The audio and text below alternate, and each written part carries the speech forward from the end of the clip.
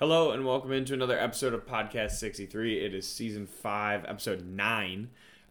This week we had a midweek episode last week, so we only have one game to talk about. But I'm pretty sure that we have a lot to talk about for this one game. As you know, we took on our cross-city rival in DePaul and lost in overtime. So we will be breaking down a lot of good from the game. There was a lot of positive things to take away. Of course, with any loss, there's stuff to work on. So we'll talk about that as well.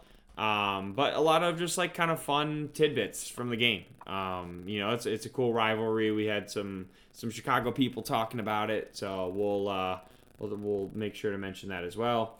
Lou, how's your heart doing? How are the lungs doing after all the screaming and yelling at Gentile on Saturday?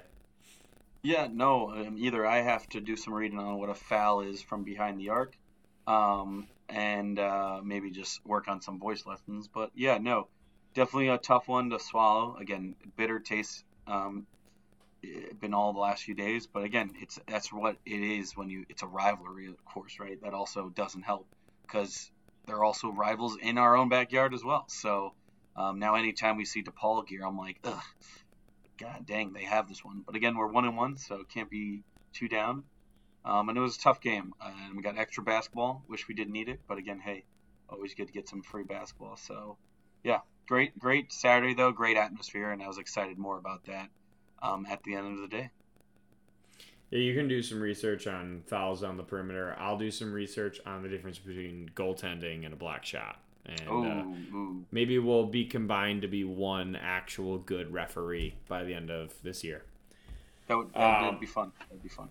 Yeah, it will be. We can run out there and make a little extra cash on the side. So I think it would be a good investment for us. But yeah, so stick with us and always remember, never forget, go Blurs. He jumps, he passes out to Hunter. Hunter shoots off the rim. Brown gets it, scores. It's over. It's over. We won the ball game. Loyola won the ball game. Oh, we won 60-58. And we are back. So yeah, I think a good place to start is probably the atmosphere. I think that was a very fun part of these games. I think in the past, like, you could probably go back to the Final Four year and that last home game against Illinois State. You can put that one on there. Maybe the home game against Nevada the next year, even though that game was horrible, but the atmosphere was awesome. And I don't know why I'm drawing a blank on some of the games from last year, but there had to have been at least like two. Missouri State was also a big. I know you didn't make that one, but yeah. I was there. That one was a big one at home. Again, at the time we were 22nd in the nation. Right. So last year for sure that one.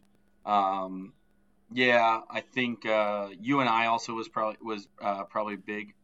That was a big one. That was a big one, if I remember correctly. Yeah, so yeah, again, natural rivalry games, right, are going to get that, and also just top level teams from our conference are going to get that.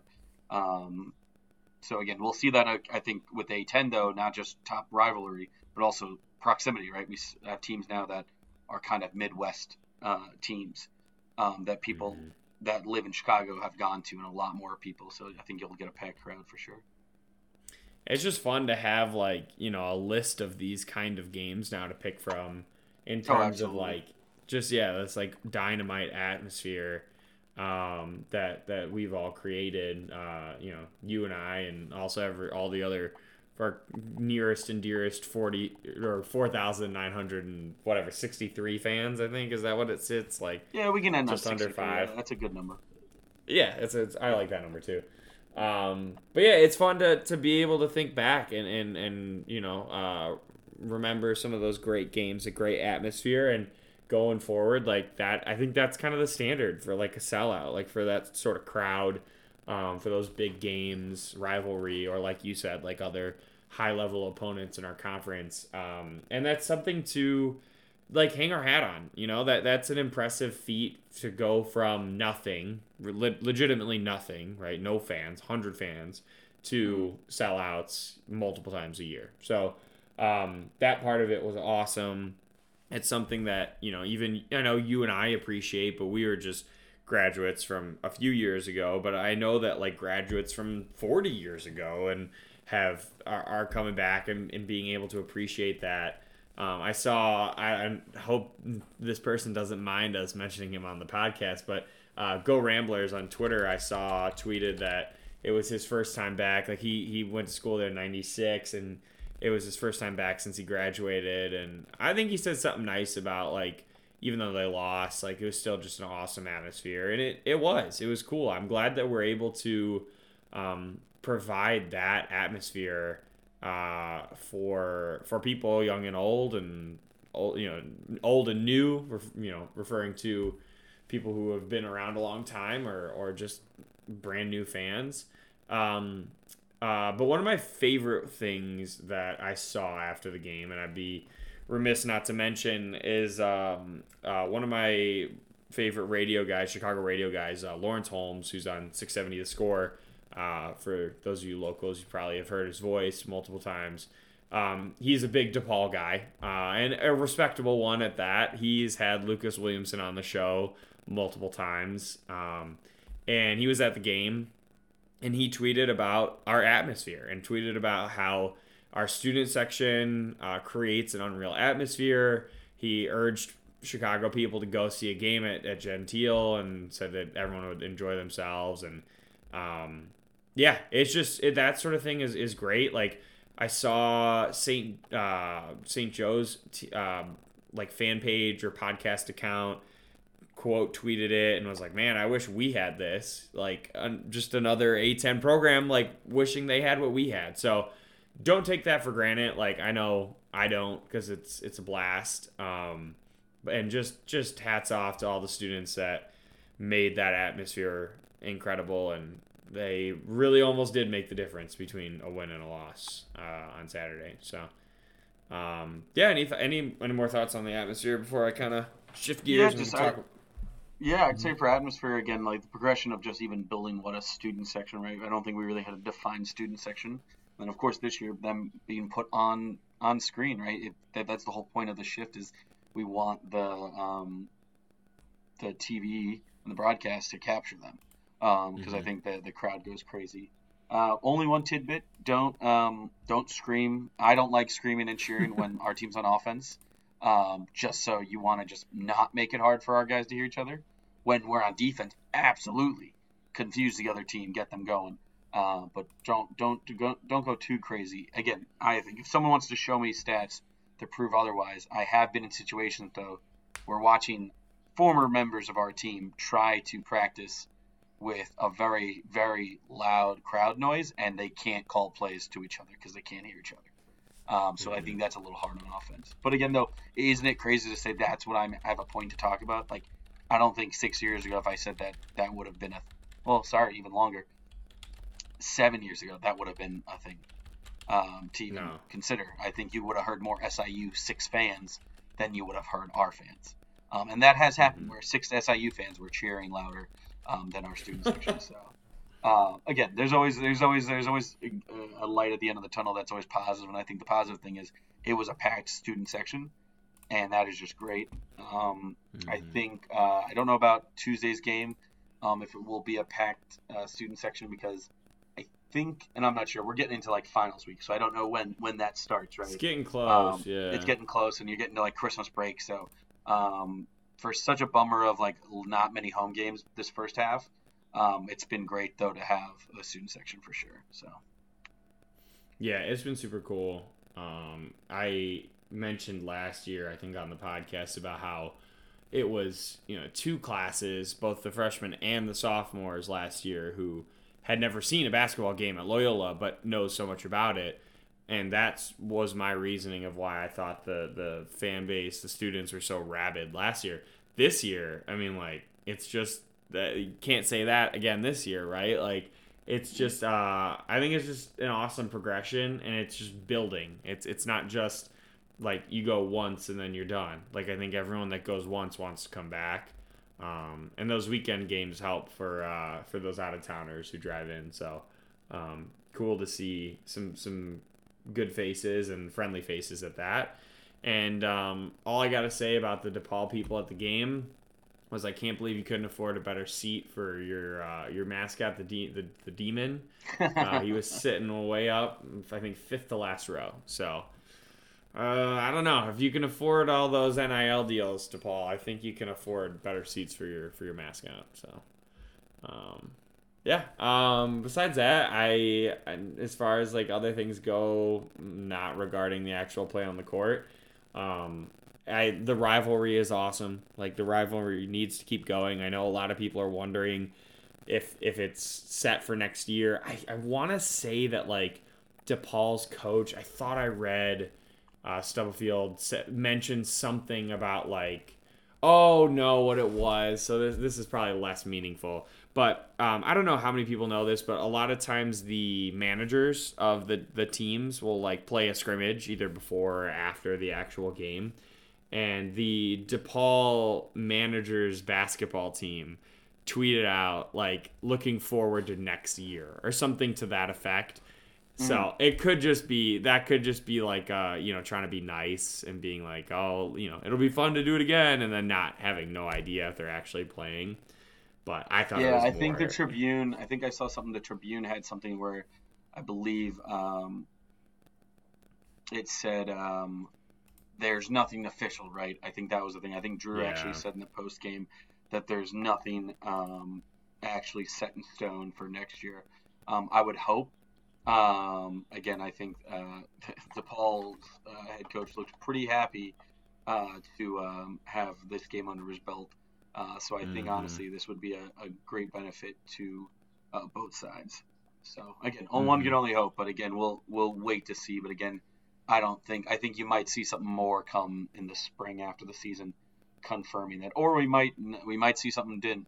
Again, sometimes you also have to plan out because maybe for all we know, there might be an A10 Big East challenge, right? Stuff like that. So maybe there is a sense that you kind of have to wait and see. So, but again, excited that we had it, and I'm pretty sure we won't be too excited talking about what the result was, but excited it happened. Yeah. And speaking of that result, we can get into it here. We ended up dropping the game 78-72. Did go into overtime. And in overtime, there was 30 points scored, which is just kind of nuts in terms of scoring in 5 minutes of basketball. DePaul did miss a shot in overtime.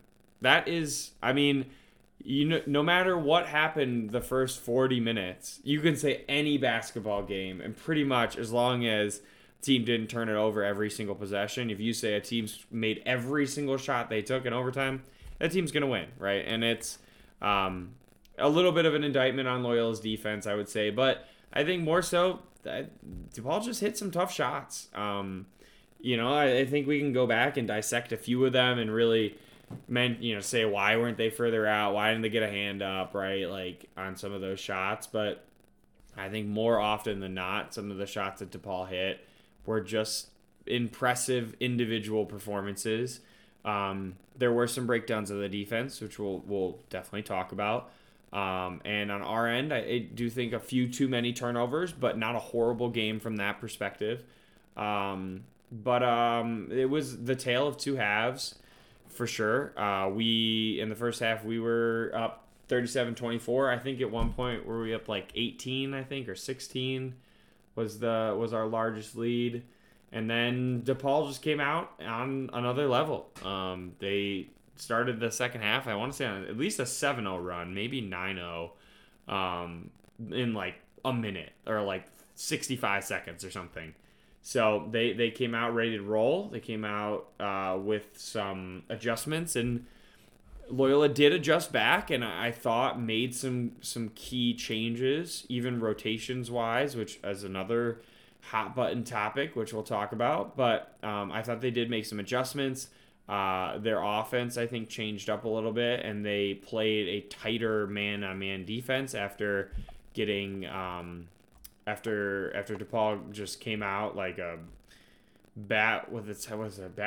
chicken with its head cut off. Thank you. I don't know why a bat with its head cut off would run out fast, but they came out just ready to go, and it took us a little bit of time to adjust back, and At one point, then we were down 5 and rallied back to tie the game and send it to overtime. So a lot of good stuff did happen. Impressive fight and fire, I thought, by our guys. The diving for the loose balls was the best it's been in a while. And I'm talking about like past teams too. I think even last year's team, there might not have been only a handful of games that were like this one in terms of our guys just diving on the ground and putting it all on the line. Yeah, I thought overall more good than bad in this game for sure. Some positives that carried over from the Central Arkansas game, but some stuff to work on as well. So, Lou, where do you want to take it? I know you had some things you were pretty fired up about, and I know you had a couple things that you were pretty happy with too. So, take it wherever you want. Yeah, I think we're gonna let's get happy out of the way because again, a loss is not like tremendous, right? But I think one thing that was interesting to see was Marquise Kennedy. Not only did he have the leading score, but his offense was pretty on point. Shooting over 50% field goal, 50% from three, and perfect from the line. So tremendous there. Doe did have 4 turnovers, and I think just the defense still I think adjusting. Honestly, I do think again 5 fouls. I think that's just a little. I think he fouled there at the end. I think just to stop the play or something, but. The 5 fouls, I wouldn't be too worried, but I do think there still needs to be adjustment on defense. But yeah, I think that was really a great spot to see. Just the shooting on offense, right? And then that's the sum of it. Our offense was great, like it was stagnant at points, but overall the game, you shoot 52% from field goal. That's a pretty darn good, good game. Now though, again, when you say tale of two halves, it is. We shot 68% in the first half and then 39% in the second half. So 2 differences there. Same with threes. So I think that's where it needs to keep the consistency, which the next person I want to talk about, just a good thing is consistency. Tom Welch, 6 of 6 from field goal. They kept doing the same play. I'm pretty sure majority of his points might have been the same play we ran. Which will be a point we'll talk about later. But I think a decent amount of minutes for him, which were really great and surprising. So, yeah, I think those are 2 things right off the bat, really, that are like positives of continuing. Again, there are other players to definitely talk about. So, yeah, it's so interesting of where the offense was in the game. Again, first half on fire, right, shooting over 60%. And then I think it just got stagnant. I think we got complacent a little bit with like the shots we were trying to take instead of kind of going back to maybe a formula that seemed to work, which is kind of just like a mix of inside and pushing it out because I honestly think that worked in the first half and it just didn't in the second half. But yeah, if there's any other kind of things you want to shine a light on positive way before we kind of get into the big topics.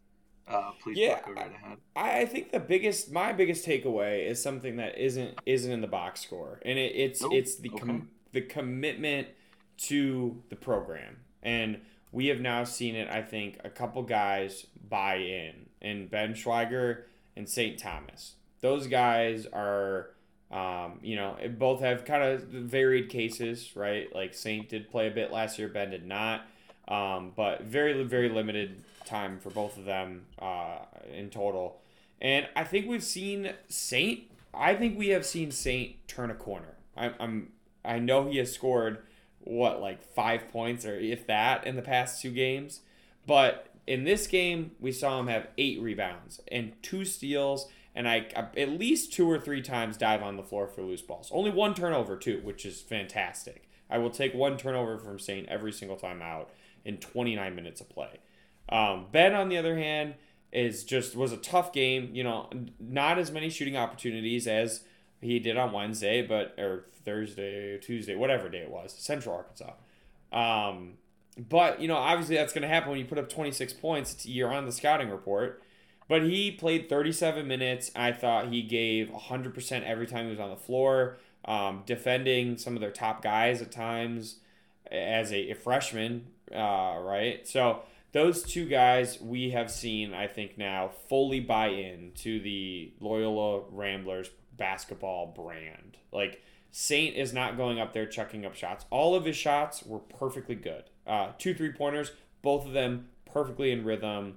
They didn't fall. They're going to fall. Like, he will get those shots. He will end up hitting those shots. But I'm really pretty positive someone on either the bench, someone on the coaching staff, or one of his, best buddies, someone had to have challenged Saint recently to say, hey, bud, you don't need to score to be a great basketball player. You go out, you get 7 assists against Central Arkansas. You turn around, you get 8 rebounds against DePaul. Like, that's not, by accident. He, I think, has really changed his game to be just the type of player that whatever the team needs, that's what I'm going to go do that day.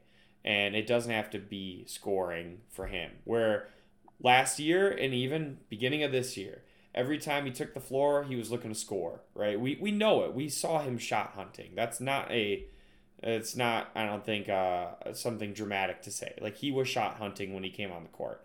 And now he's not doing that. Same with Ben. Ben just lets the game flow through him.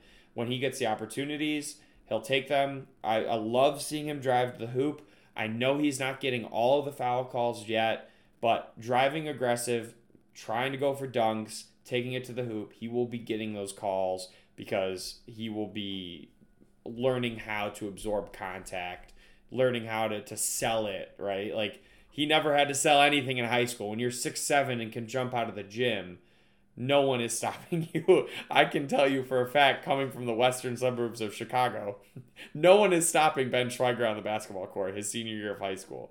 So, I loved what I saw out of those two guys. Only had 11 combined points, but I thought they played fantastic.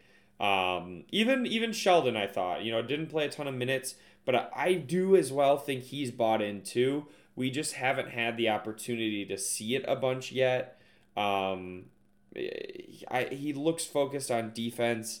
I do think he has become a little bit of a dedicated rebounder. Of course, it's not. I mentioned this to you. I remember at the game because he grabbed a rebound. I'm like, yeah, man, Sheldon's been getting up. He's been getting boards. And you turn around and he's got 1 rebound. And I'm like, no, I promise. Like, he really They did adjust it to 2. They did adjust it to 2 rebounds, if that helps. They did. They did. Yeah. I think... Yeah, that's what it is for me. I'm excited about that, and I think that you will see the impact more and more as the season goes on. Yeah, I think... the thing when it comes to it is, like, these guys have won... We've said this, I think, now a few times, but they haven't played with each other that often. And then also, maybe I think for some guys it might just be like a different level. Maybe they weren't like the sole scorer of a team, right, consistently all the time. And we're not looking for one person at all to be the only scorer, the only guy to step on defense. But just when you have your minutes, it's that whole it should still be that next guy up mentality. So yeah, I think. Again, I'm seeing a lot more assists being made. That's a positive I saw. But we're still trending with this game, I think, the turnovers, right? I think they were still a concern. But the thing is that you can have a positive and you still have a pro-con kind of negative, right? The ultimate goal is you got to just win. And I think that's the thing. It's like I am less worried about now how pretty a game looks or how big of the blowout is or if one guy went 50% or get 30%. Honestly, the point needs to be the mentality of just winning and doing the right thing to win. And I think that comes on like the next big topics. It's like, what does our rotations look like? What is the type of scoring you're doing? So yeah, I think guys like Ben are gonna now just learn. I don't think we're doing trial by fire with Ben, but I think the biggest thing with Ben and even Phil, right, kind of new guys, and I'm gonna say Ben is new because he's new to starting and new to playing consistent minutes for the team, but it's like more like we might ask you to do things that maybe you didn't plan to do things, and I think honestly every guy wants to buy in, like you said. So I think it's a little bit more of responsibility, and again, I don't think anyone's going to lack in wanting to do it. I think it's just going to be like we're asking them to do more, and that's just the tough thing, right? Like sometimes it's like guys get comfortable with like, hey, I'm the down low guy, I can score down low. or sometimes we're going to ask them, hey, maybe we need you to like help with outlet passes a little bit, right? So I think that this group needs to find ways to help, and like it just that's what it is. Like if they realize, hey, I'm a better guy setting the screen here, I can be quick off the ball. That's kind of the hope. Again, a lot of positives, and we'll get into the negatives, sadly, but I think that's also a key when you say buy in. It's like when you buy in, then the next hope would be that you're ready to do kind of whatever job it's needed to win. I think that's the hope, right? That's the buy-in, like you mentioned there, Buck. Yeah, that's exactly what I'm getting at, and I have seen it out of Saint and out of Ben in these past 3 games. Maybe you can go back to Harvard even too. Started seeing a little bit more then, but that's the dirty work that Saint's doing on the boards. That is the type of thing that I don't know that we have seen from him in the past, and I think that's I'm trying to pick my words carefully here because like it's a good development, it's a progress, and I'm excited for it, and that's the type of thing that makes a team, right? Like you need to have those guys that are willing and able to jump out of bounds into the stands just to save one possession, right? Because that one possession can be the game, or at least it adds up to matter in the final tally. So, yeah, I was impressed with a lot of the guys on the court, yeah.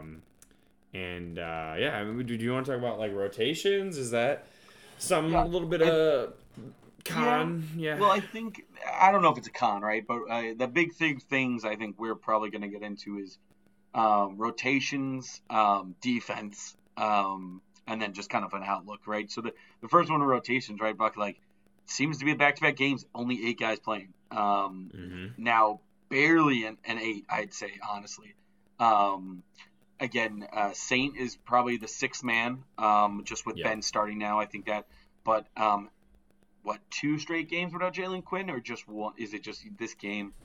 I think Jalen Quinn did get in briefly, but it wasn't meaningful. I mean, I hate to be No, and that's what it is. That's just what it is. It's again, we call things garbage time for those reasons, right? Right. Jalen Quinn had 5 minutes. He did put up a bucket in the Central Arkansas game, but yeah, it seems to be only like 8 guys who are getting minutes, maybe even 6 that are getting, in my opinion, consistent double-digit minutes. And then it's Bryce and Sheldon Edwards, who I don't even know really. Sheldon Edwards and me right now are kind of just, I'm like, where's the Sheldon Edwards who dropped so many points in the first home opener and then hit the game-winning shot? But I'm not looking for that guy, right? So yeah, I think I'm still struggling, honestly, with the rotations. There's a big part of, I don't know why Phil was taken out with the last 6 minutes left in the game. Now, if he's injured, I don't want someone to like risk their career if they're gonna like get injured. If there was foul trouble, but he only had 1 foul. So I don't know the answer to that. That's just a question I'm gonna put out there for you, Buck, as well. And then just like with the rotations, just like maybe shot selection. we talked before, and we're 3rd in the nation in 2-point %, but we're also like last in attempts in the nation. So I think this offense can score. We shoot now back-to-back games of nearly 50% a game. So I would hope we can find ways to score other than one-dimensional 3-point shooting. So yeah, I think the rotations and then the product of the scoring are kind of the big first 2 topics. Yeah, speaking of rotation, every player, if you did not know, I don't know if you know this, Lou, but every player on the Loyola men's basketball team has a jersey that you can buy on minijerseys.com. We mentioned last week that we are partnering with Mini Jerseys, so this is part of the deal. We're going to be plugging them any way we can, and this week we're talking about the jerseys because we will be having a giveaway this week for one of their mini jersey products. So it is not the replica jersey, but it is the smaller, almost like fits in your palm type replica jersey. So the one that we have that we will be giving away is a Loyola number 1 jersey, and you can read all about it on Twitter. The tweet that goes along with posting this week's podcast episode will tell you all the details. But basically, as long as you're following us, as long as you're following Mini Jerseys, And as long as you comment 2 friends that you think would like it, you will be entered in, and we will handle the giveaway next week.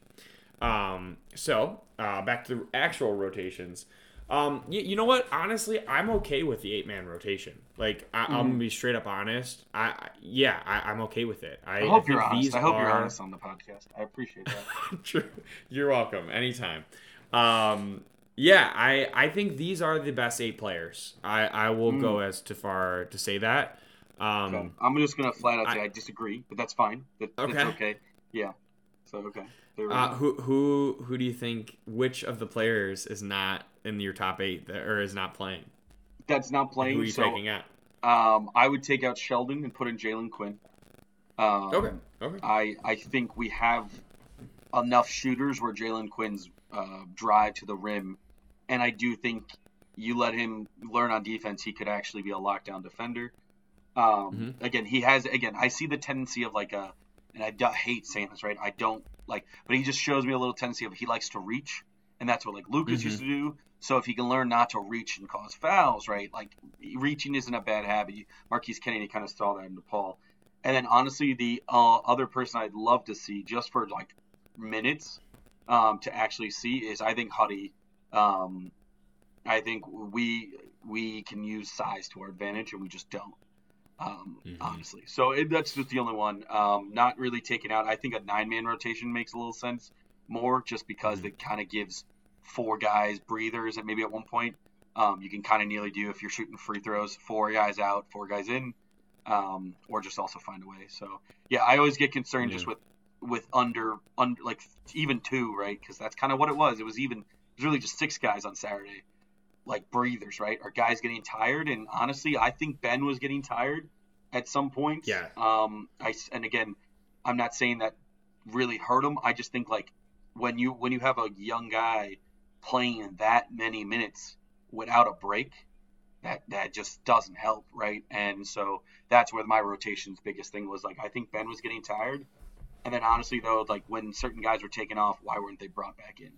And that's really just aimed at Phil Alston. Didn't get back in. I was gonna say, let's talk about that. I agree with you. I don't quite understand why Phil didn't play all that much on the stretch. I'm not saying. I think what did you end up finding where he came out at the 8-minute mark? He came at 6:01, I think it was, and then came in. I'm not really gonna. He didn't.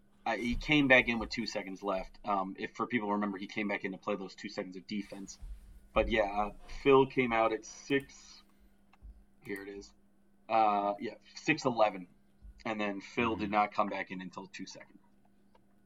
Yeah, so, what I would have liked to have seen is just with Phil, Saint, and Ben, always have 2 of those guys on the floor because I think they're relatively the same position. They can defend the same amount of positions, but rotate them in let Phil come in, Ben take a 2-minute breather. Then next time Ben come in, Saint take a 2-minute breather. Just rotate them in, especially really toward the end or when we were down 5 for that one possession where we just needed a bucket one way or the other.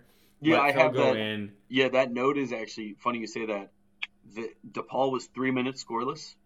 We were 3 minutes scoreless, but all we did was took 3. Yeah. And let Phil get in there. Let him. Yeah, give him a post touch. Yeah, it's one of those that's just kind of tough. Because we were down 5, right? I think it was, and it just didn't. We didn't need certain things. So yeah, I think the thing with the rotations and Phil, I think we've seen it. That's where it's confusing, right? I don't want to say I hope there was something, right? But I hope there's an answer to why Phil didn't play the last 6 minutes. Nor did I'm pretty sure did he play? Because let's not talk about we had more time. Did Phil even? I don't think Phil played in the overtime. He came in with 24 seconds left. Yeah, no, he didn't. He didn't play much in the overtime. Not any meaningful. Oh, and he made a layup and a rebound. Look at that, offensive rebound and put it back for a layup. Wow, what a thing that would have been. Right, that would have been nice. So yeah, I think that's the confusing thing. I love your idea, right? Those 3 guys. What you said, Phil, Tom, and Saint, right? No, Phil, Ben, and Saint. Oh, Phil, Ben, and Saint. So I want to try some bigs. I would love to see Phil and Bryce with Tom, or then Huddy, Tom, and Phil, or Bryce, Huddy, and Tom, like just some combination of the three. And here's the thing: people might be like, "Well, Phil scores." We can just use Bryce and Jake Huddy, and people could be decoys. Just the idea that you have to put someone on someone big, right? Like that's the whole point. Spread the floor to where it's not we're just standing behind the arc. We saw a lot more movement this game, but then in the second half, I did see us back to let's all just stand behind the arc and sit here for Braden to call one of us to set a pick. And it's like if Phil's in there, Phil ain't really, well, granted he made a 3, but Phil really is looking for the ball down low.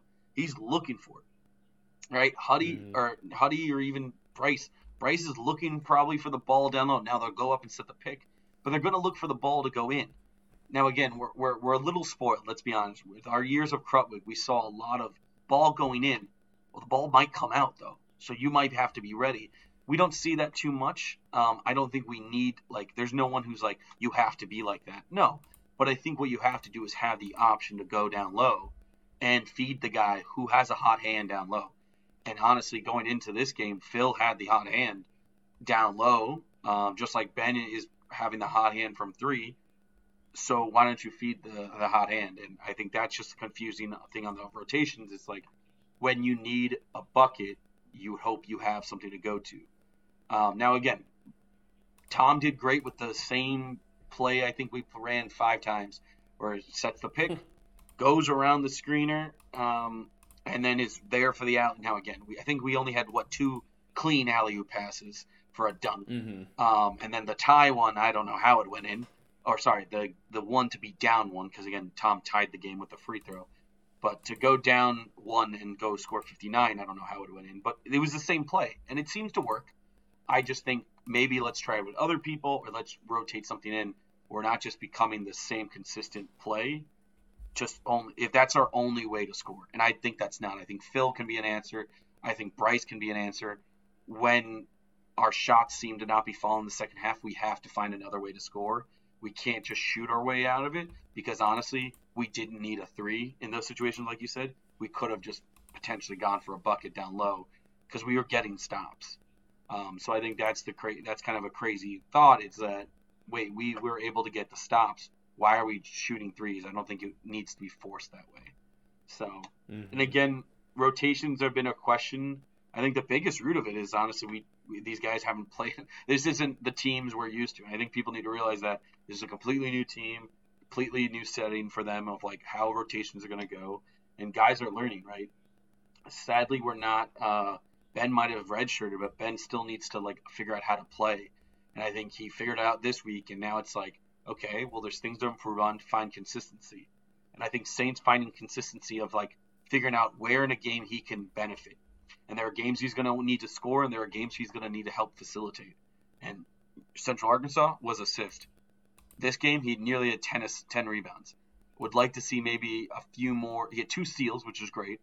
But a few more interactions. But again, he's kind of the 6th man, so he was kind of, I think, helping facilitate the game, right? So I think let's not just have it to 6. Let's have Bryce also facilitate things, right? Let's have Sheldon try to facilitate things. Or Jalen Quinn, or again, some people are going to call me crazy, Huddy. But I think that's the key with this rotations issue, Buck, is really let's try something different than just the same play 4 times. Yeah, it definitely, that one I think sticks out in our head so much, especially because that was the same play they ran at the end of regulation that didn't end up working, and that is the bummer, right? It works 4 times, right?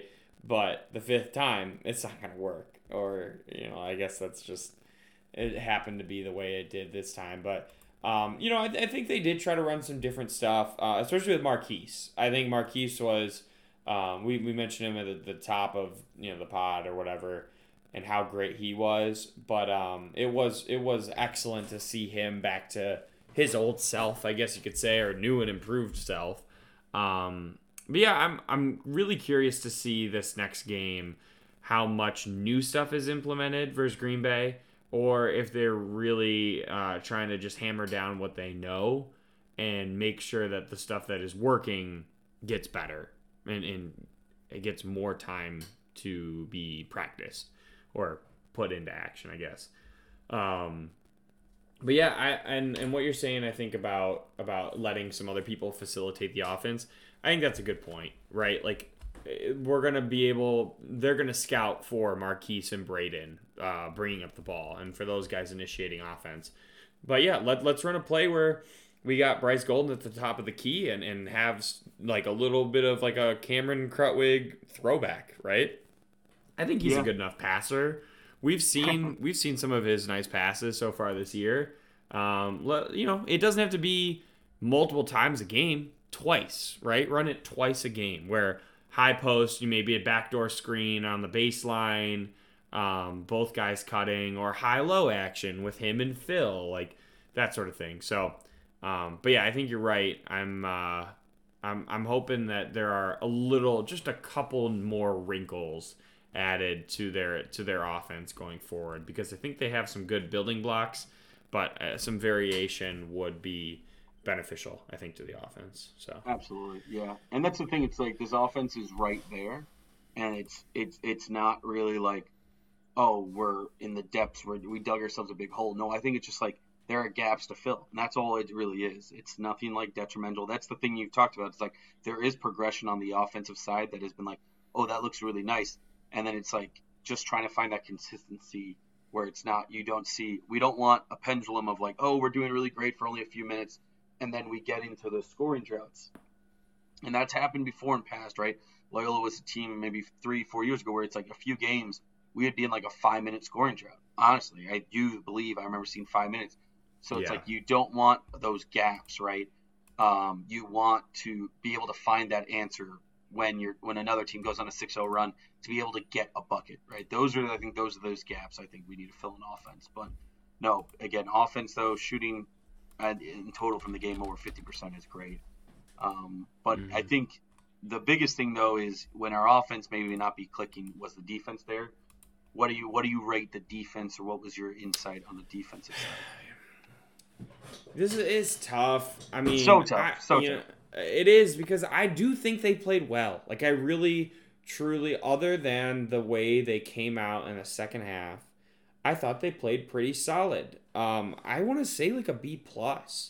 Like, there's some of those deep threes that DePaul hit, there's nothing you can do. I mean, as much as you want to say, oh, go get a handout, you're going to go face guard a guy like 32 feet from the basket?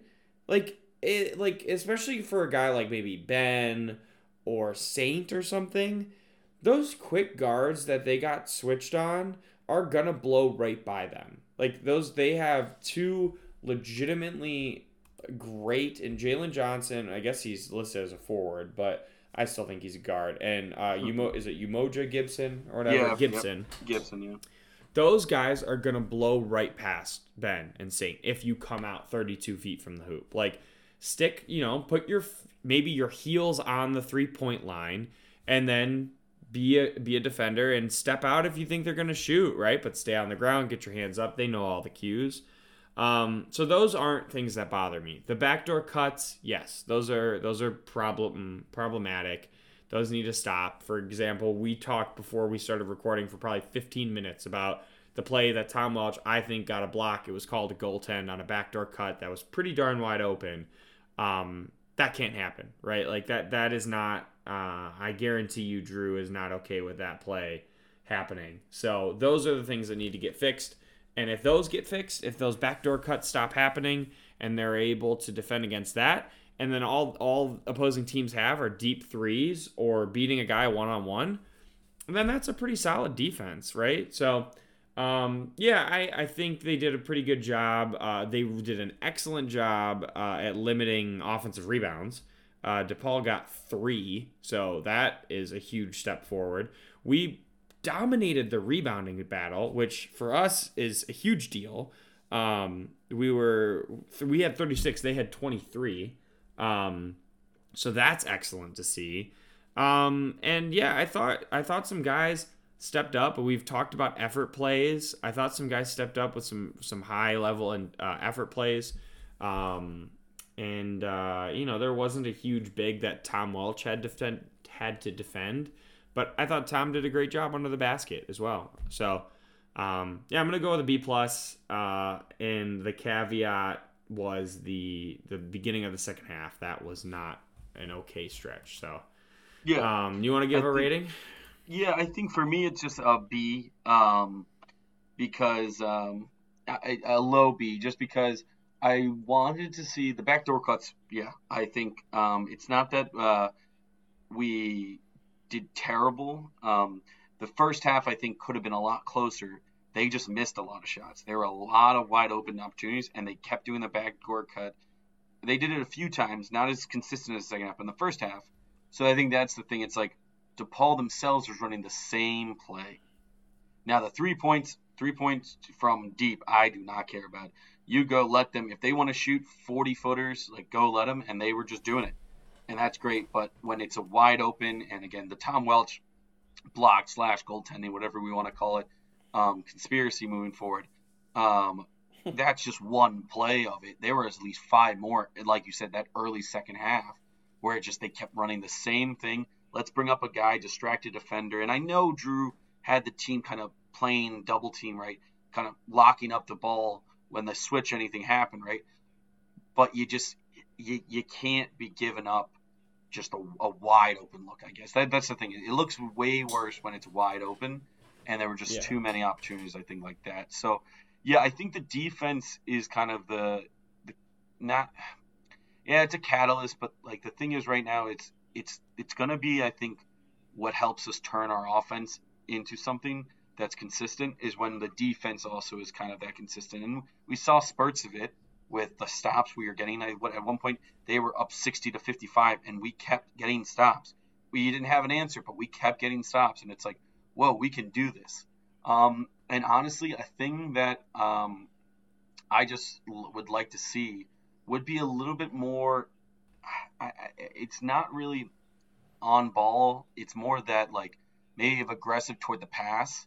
A good example, just for this one example, is just Ben at one point. I asked Buck, he had his back to the ball, right?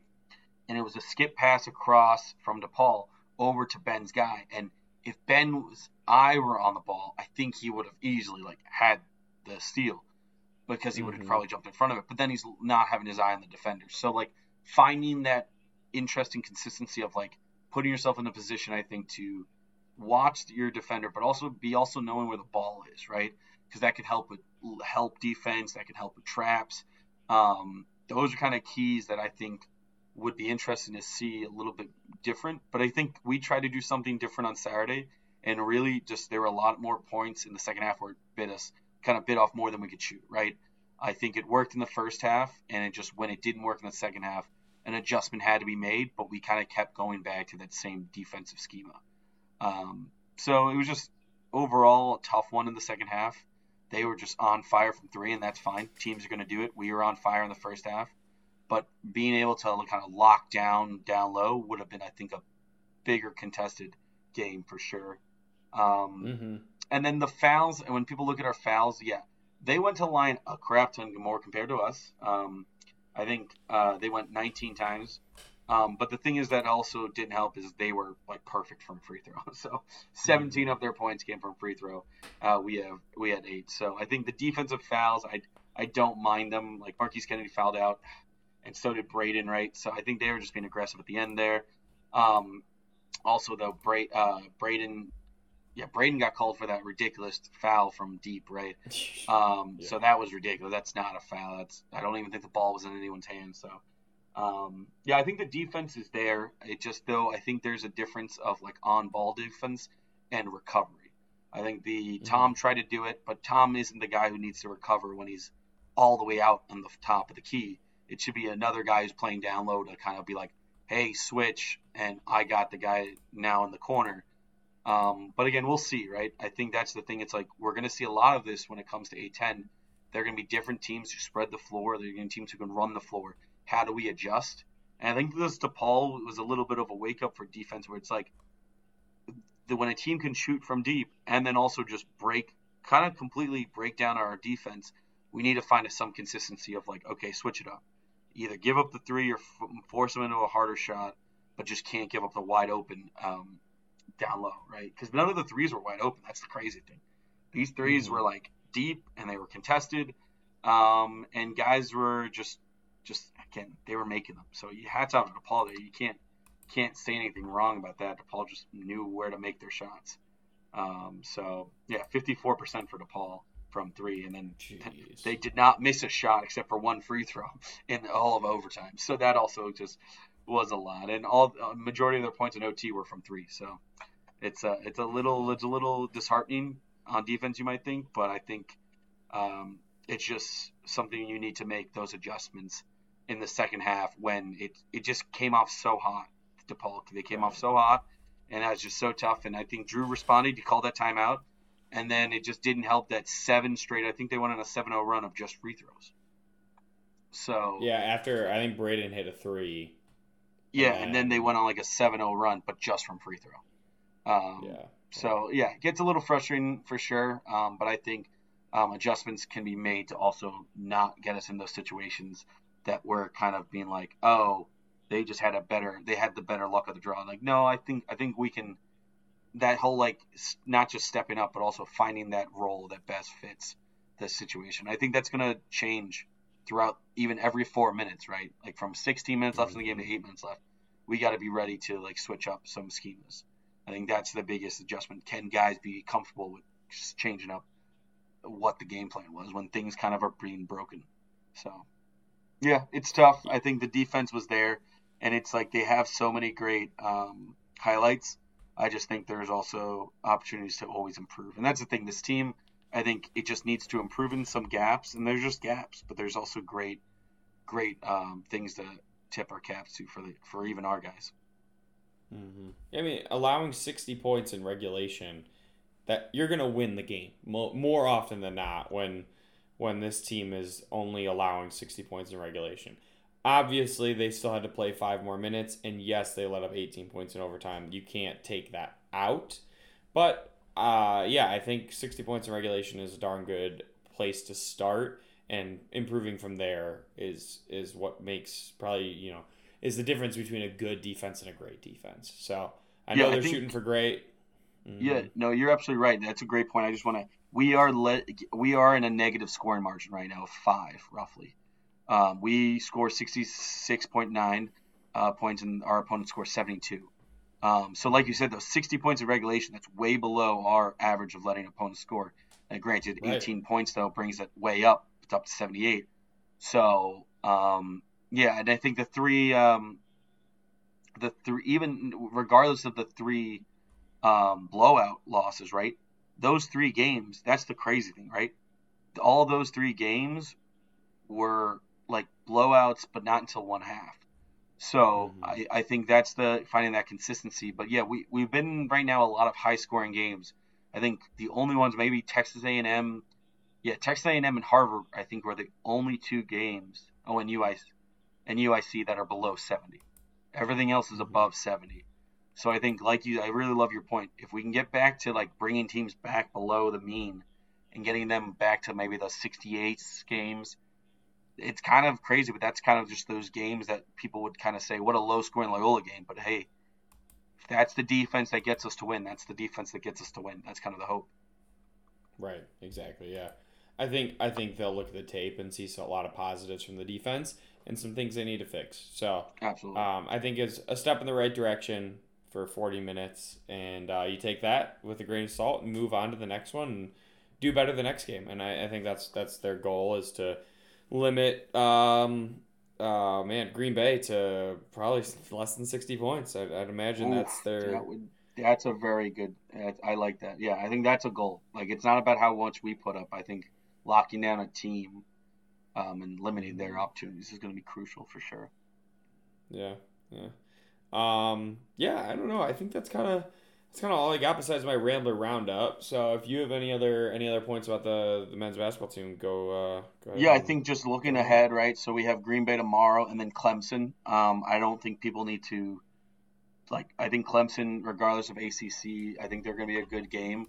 I think it's going to be a tough game for us. So I think, again, it's down in Atlanta, right?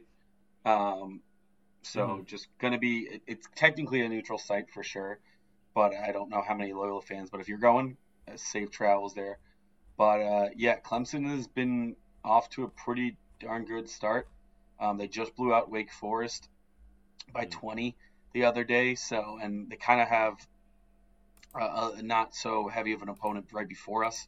So I think Clemson's going to come out ready to score. So I'd be excited for that game for sure. But again, tomorrow, I agree with you, Buck. Tomorrow should be a game about fixing those gaps, but also having a goal.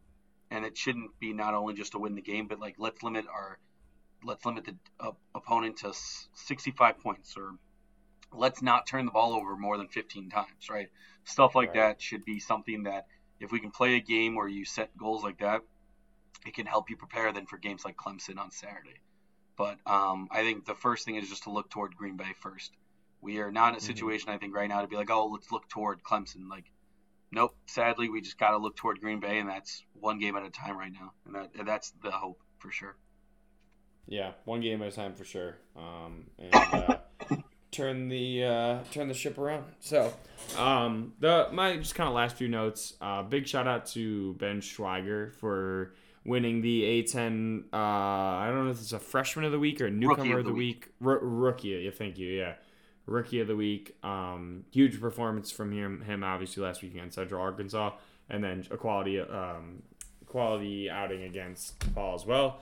And then shout out to the women's basketball team for another W this past week. After the game on Saturday, after the men's game, they went out and came back from, I think it was 13-point deficit, and they stunned Bradley. So always good to beat Bradley, whether they are in our conference or not.